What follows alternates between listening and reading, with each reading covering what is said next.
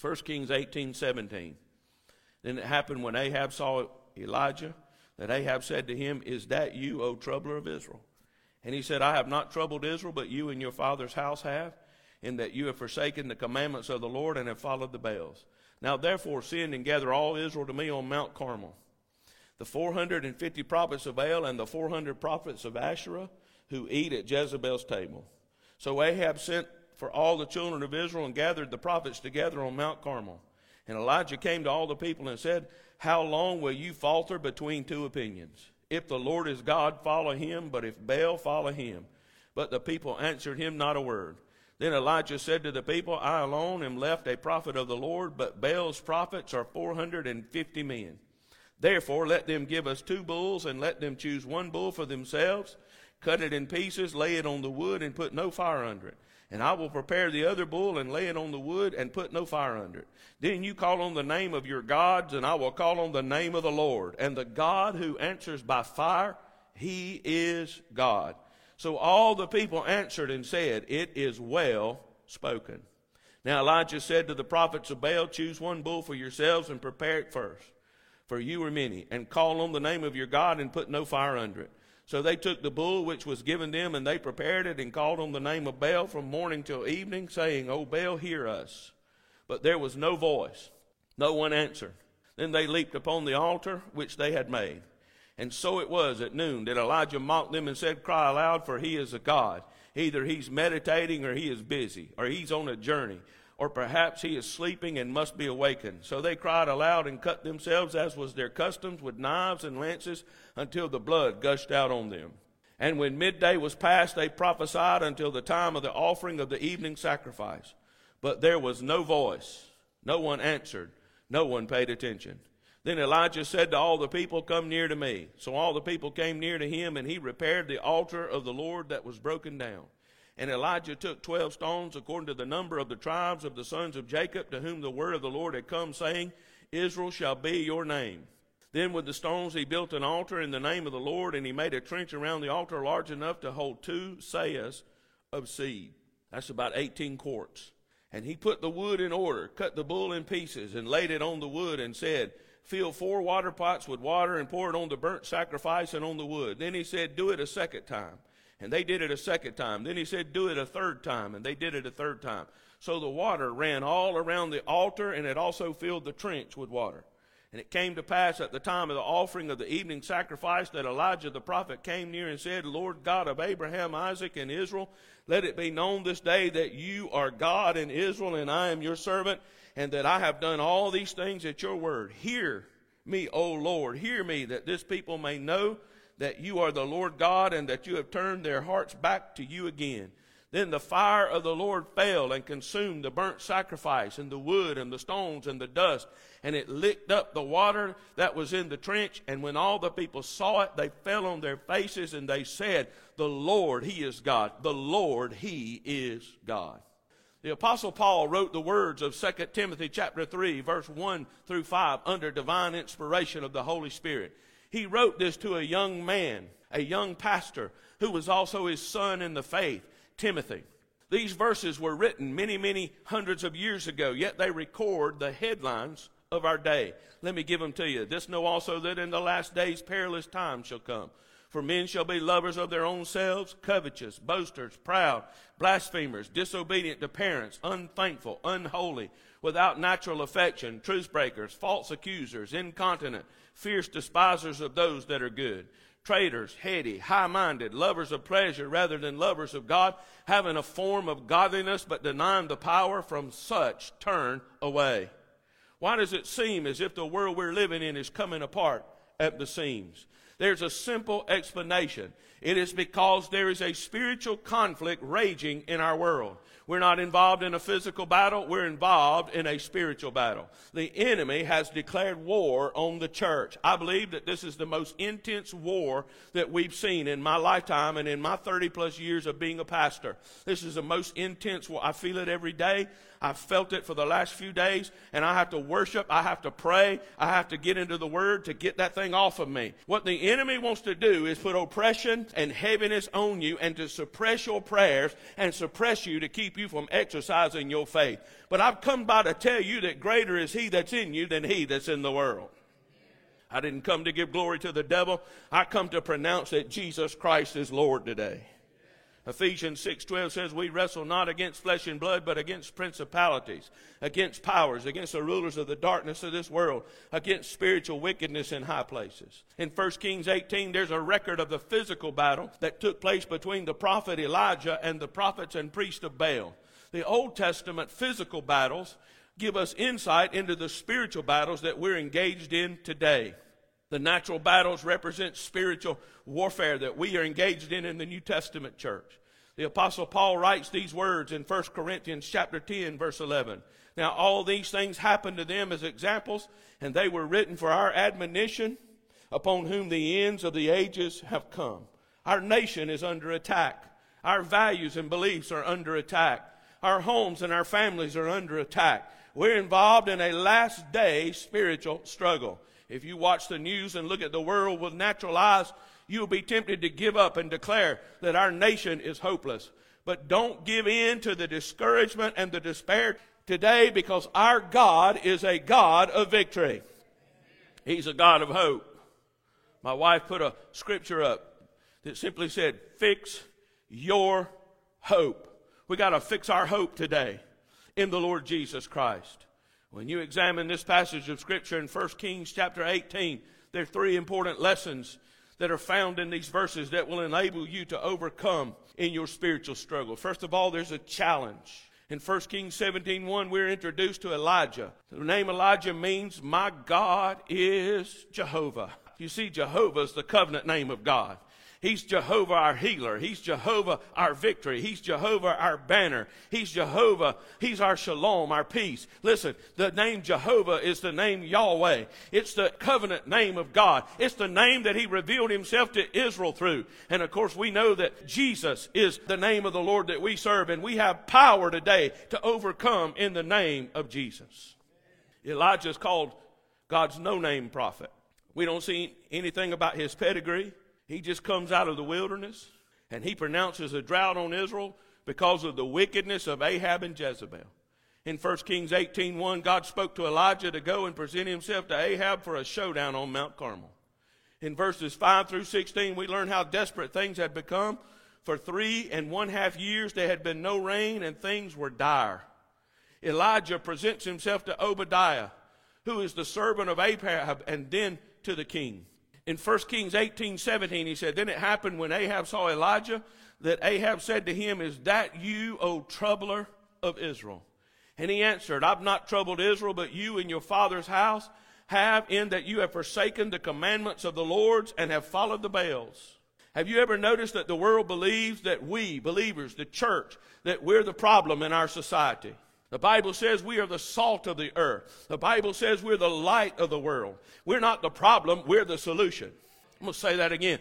The church of Jesus Christ is not the problem. As a matter of fact, if you read 2 Thessalonians, you find out that the church is a restrainer. Listen, this church has been here for over 100 years. 104 years we've been right here in this community. You know what we've been doing? We've been restraining evil. We've been restraining wickedness. We've been guarding the gate into this city. Can you imagine the evil that would multiply and explode in this city if the church was not here in this city? We're not the problem today. We're the answer. We're the ecclesia of God, the ones who are called out, and we are to take our place in the heavenlies and begin to legislate in the heavenlies. Verse 19, here's the challenge. Now therefore send and gather to me all Israel unto Mount Carmel, and the prophets of Baal 450, and the prophets of the groves 400, which eat at Jezebel's table. There's a challenge in our land. The enemy's issued a challenge to our families, our city, and to your church. I believe corrupt, lying media. I believe they're the prophets of Baal. I believe they're spewing out the words of Jezebel, and they're operating under a spirit of Baal. I'm just telling you what I feel in my heart and what I believe in my spirit. I'm not against anybody this morning. I love all people. Listen, I wouldn't turn anybody down. I'll pray for anybody. I'll love anybody. I'll reach out to anybody. But the enemies come into this nation, and we've got to rise up in the name of the Lord. The spirit of Baal is on the loose in the United States of America, and it's time for the church to arise in the power of the Holy Spirit and say, not in my house. Eating at Jezebel's table. Satan exists to steal, kill, and destroy. John 10:10, but listen. He wants to steal your integrity, kill your testimony, destroy your family. But this same scripture teaches that Jesus has come that we might have life and have it more abundantly. Satan challenged the Lord on the mountain of temptation. In Matthew 4, it records the temptation of our Lord. And he tempted him. Lust of the flesh, lust of the eyes, and the pride of life. How did Jesus overcome temptation? He said, it is written. That's why we got to get this word down inside us. Faith comes by hearing, and hearing by the word of God. We got to get this faith down inside of us. We got to get this word in us today, church. We got to take our stand, and we stand on this book right here. I'm not standing in my emotions today. If I went by my emotions, I'd just give in. But I'm not standing in my emotions. I'm standing on this book. I'm standing on the promise of God. I'm standing believing that he made me more than a conqueror through him that loved us. Jesus said in Luke 9:23, if any man come after me, let him deny himself. Take up his cross daily and follow me. Satan challenged Jesus to bypass the cross. He offered him an easy pathway to supremacy. Satan's desire today is to offer you supremacy without the cross. Listen to what he said in Matthew 4:9. All these things I'll give to you if you fall down and worship me. This is power without a price. Ahab and Jezebel had decimated the worship of Jehovah. They had killed the prophets of God. They had banished the priest and replaced the worship of the true God with the worship of Baal. We live in a day much like that day. Baal worship's alive and well in our nation today. Did you notice in the text that I read to you that they cut themselves? We've had an epidemic of young people and people cutting themselves. What is that? That is a spirit of Baal. Baal worship's characterized by three things. Let me give them to you. Number one, worship of the environment. Worship of the environment. Do we need to take care of it? Yes. We don't need to dump nuclear waste and all the stuff that we do. But we don't worship Mother Earth. We worship Father God. Homosexuality and perversion were glorified. Listen, that's celebrated in our nation today. But it's wrong. It's sinful. And listen, I love people, and I want every person that's bound by that spirit to be set free by the power of the Holy Spirit. And third is the shedding of innocent blood. That sounds like tonight's news broadcast. And Leviticus 18 teaches that two of these three things will defile the land and bring judgment to a people. But I believe that we, the church, have been issued a challenge by the dark powers of hell. It's time for us to arise, shake ourselves from our slumber, stand tall, proclaim the word of God without fear and without compromise. This generation has been targeted for destruction.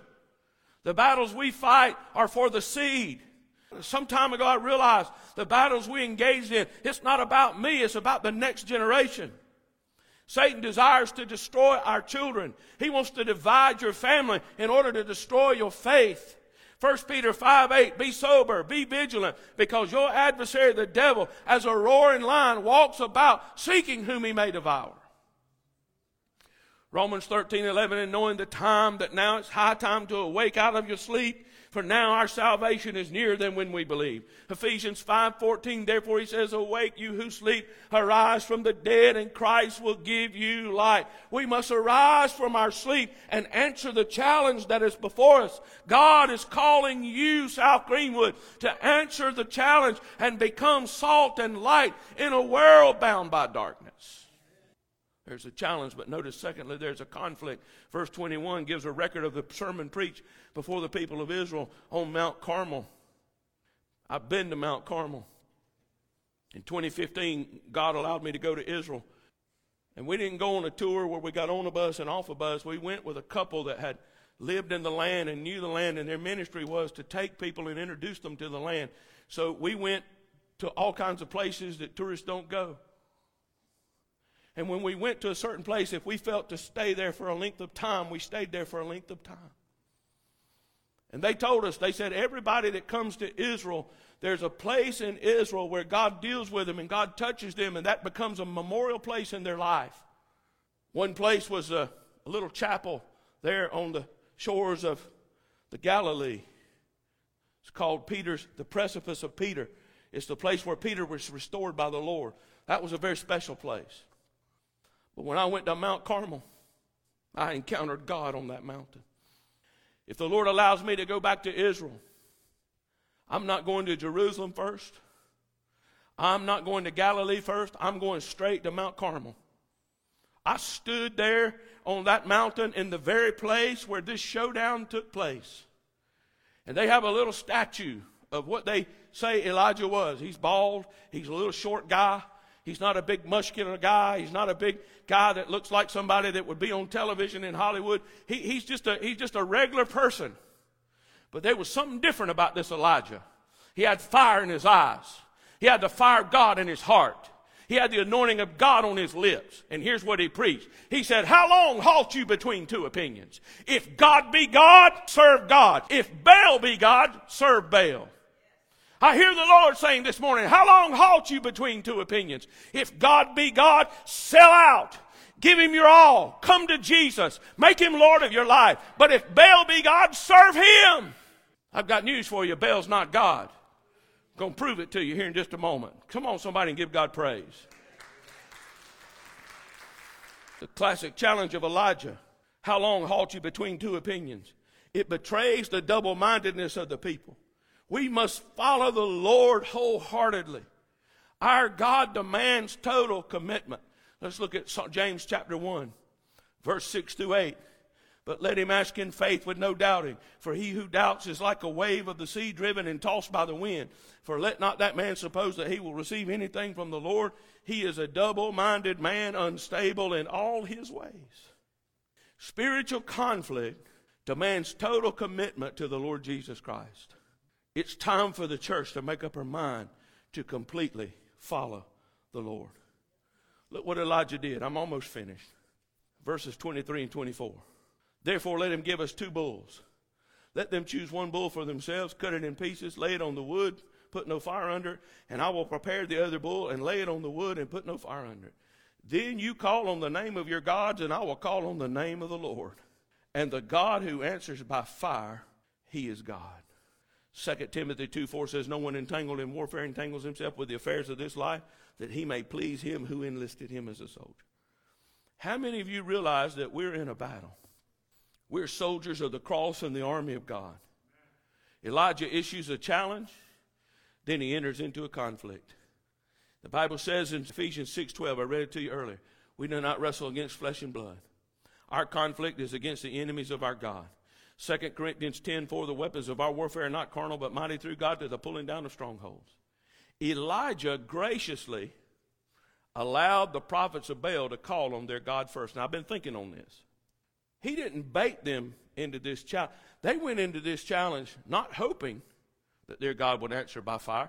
They went into this challenge deceived, believing that their God would answer by fire. The enemy knows how to counterfeit miracles. The enemy can do sleight of hand. The enemy has power, but his power is microscopic compared to the power of God. I don't know if God had answered them by fire or not. The Lord reminded me of this. When Moses went before Pharaoh and he laid down the snake, his magicians came in and they laid down their rod and it became a snake. Remember that? They believed that they could call on the name of their God and their God would answer by fire. Let me tell you why he didn't answer by fire. Because God shut him down. Whatsoever you bind on earth shall be bound in heaven, and whatsoever you loose on earth shall be loosed in heaven. And Elijah said, I'm going to let you go first. Many in the religious world are calling on a dead God. Verses 26 through 29 records the prayers of the prophet of Baal. They were calling on a dead God, but we serve a God who's alive. He has all power. And listen, they cut themselves with knives. They leaped on the altar. They prophesied for 6 hours. And verse 26 says, there was no voice. No one answered. And Elijah starts taunting them. Maybe he's on vacation. Maybe you can get his answering service to pick up. 6 hours. 6 is the number of man. Shows the futility of man. Shows you that man without God is hopeless. This idolatrous God had no voice. It's imperative that we are in a place where we can hear the voice of God. 15 times in the New Testament, he that has an ear, let him hear what the Spirit is saying to the church. Hebrews 3:7, today, if you'll hear his voice, God is speaking. The question is, are we listening? But then verses 30 through 38 record the prayer of Elijah, and he prayed a short prayer. Verses 31 and 32 reveals that he rebuilt the broken altar. When we rebuild the broken altar, it'll bring revival. The most important thing that we do in this church is not preaching, it's not singing, it's not the meetings that we have, it ought to be prayer. And the best attended meetings that we have ought to be the prayer meetings. When we call a prayer meeting, this place ought to be filled with people praying and interceding and crying out to God. And if we don't now, we're going to be in a place where we have to later. But God visit us with mercy today in Jesus' name. Why do we need to pray? Well, Ephesians 6:18, praying always. Luke 18:1, men ought always to pray and not to faint. Verse 32, he built an altar in the name of the Lord. Verse 33 said he put wood on the altar, laid it in order. Wood represents humanity. God says you got to lay your all on the altar. We must place our lives, our dreams, our talents, our abilities, our gifts, our finances, our goals, and our aspirations on the altar of God. I've had to come to a new place of commitment in my own life over the last few months. I've had to come to a place in my own life where I said, Lord, I'm willing to lay my ministry down. I'm willing to lay my life down. I'm willing to lay down all the things that I felt like I need to lay down. And I've got to be willing to risk all of that to do the will of God. That's where I'm at today. I'm laying my all on the altar. He cut the bullock in pieces and he laid it on the altar. Many of you have been cut in pieces by the enemy of your soul. Spiritual conflict has attacked you. You've come against things. And it's left you fragmented and fractured and broken. Listen, take all them fractured and fragmented and broken pieces and put them on the altar of God today. And watch the fire of God come and touch the broken places of your life and refine you and renew you and revive you and heal you. The spiritual conflict we're engaged in has left us fragmented and torn at many times. The Lord wants to put the fragmented pieces on the altar. Verses 34 through 35 says he took 4 barrels of water. Think about that. You asking God to answer by fire? Wet wood don't burn. He puts 4 barrels of water on this altar. What's that represent? That represents the outpouring of the Holy Spirit. That represents pouring ourselves out as a drink offering. The Bible said it ran down off the altar and into the ditch around the altar. In verses 36 through 37 records the prayer. 63 words. He prayed a simple prayer in public because he had made preparation in private. And then the fire of the Lord fell. Listen to what it did. It consumed the burnt sacrifice. It consumed the wood and the stones and the dust, and it licked up the water that was in the trench. This wasn't a natural fire that fell. This was a supernatural fire that fell. I'm praying for the supernatural fire of God to fall in this house. I'm praying for the fire of God to come in this place today. I'm praying for the fire of God to come into our hearts and into our lives and shake us and shape us into the image and the likeness of the Lord Jesus Christ. Somebody give God a shout of praise in this place.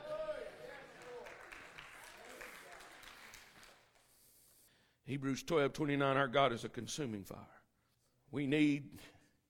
Our need today is for the fire of God in our homes, in our families, around our altars.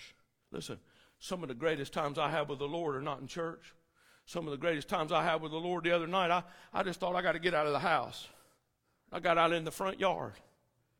And I put my headphones on, my little ear pods, and I turned on some worship. And I walked around that front yard. And I prayed and I interceded. And let me tell you, the Spirit of God came down, and the next thing I know, I was dancing in my front yard. Because I was worshiping. I was having a time with the Father. What are you saying? I'm saying get along with God. I'm not ashamed of the gospel. It's the power of God unto salvation. Notice last, the cause. There's a challenge, there's a conflict, but there's a cause. Why do we need the fire of God? Why do we need divine intervention? Why do we need the supernatural power of the Holy Spirit? I'll tell you why. So the world may know that our God is King of kings and Lord of lords. There's been a demonic assault unleashed against this nation. I'm in touch with pastors every day. I minister to pastors. They're under assault. Their churches are under attack. The enemy's coming against them. There's been an all-out attack unleashed. Why?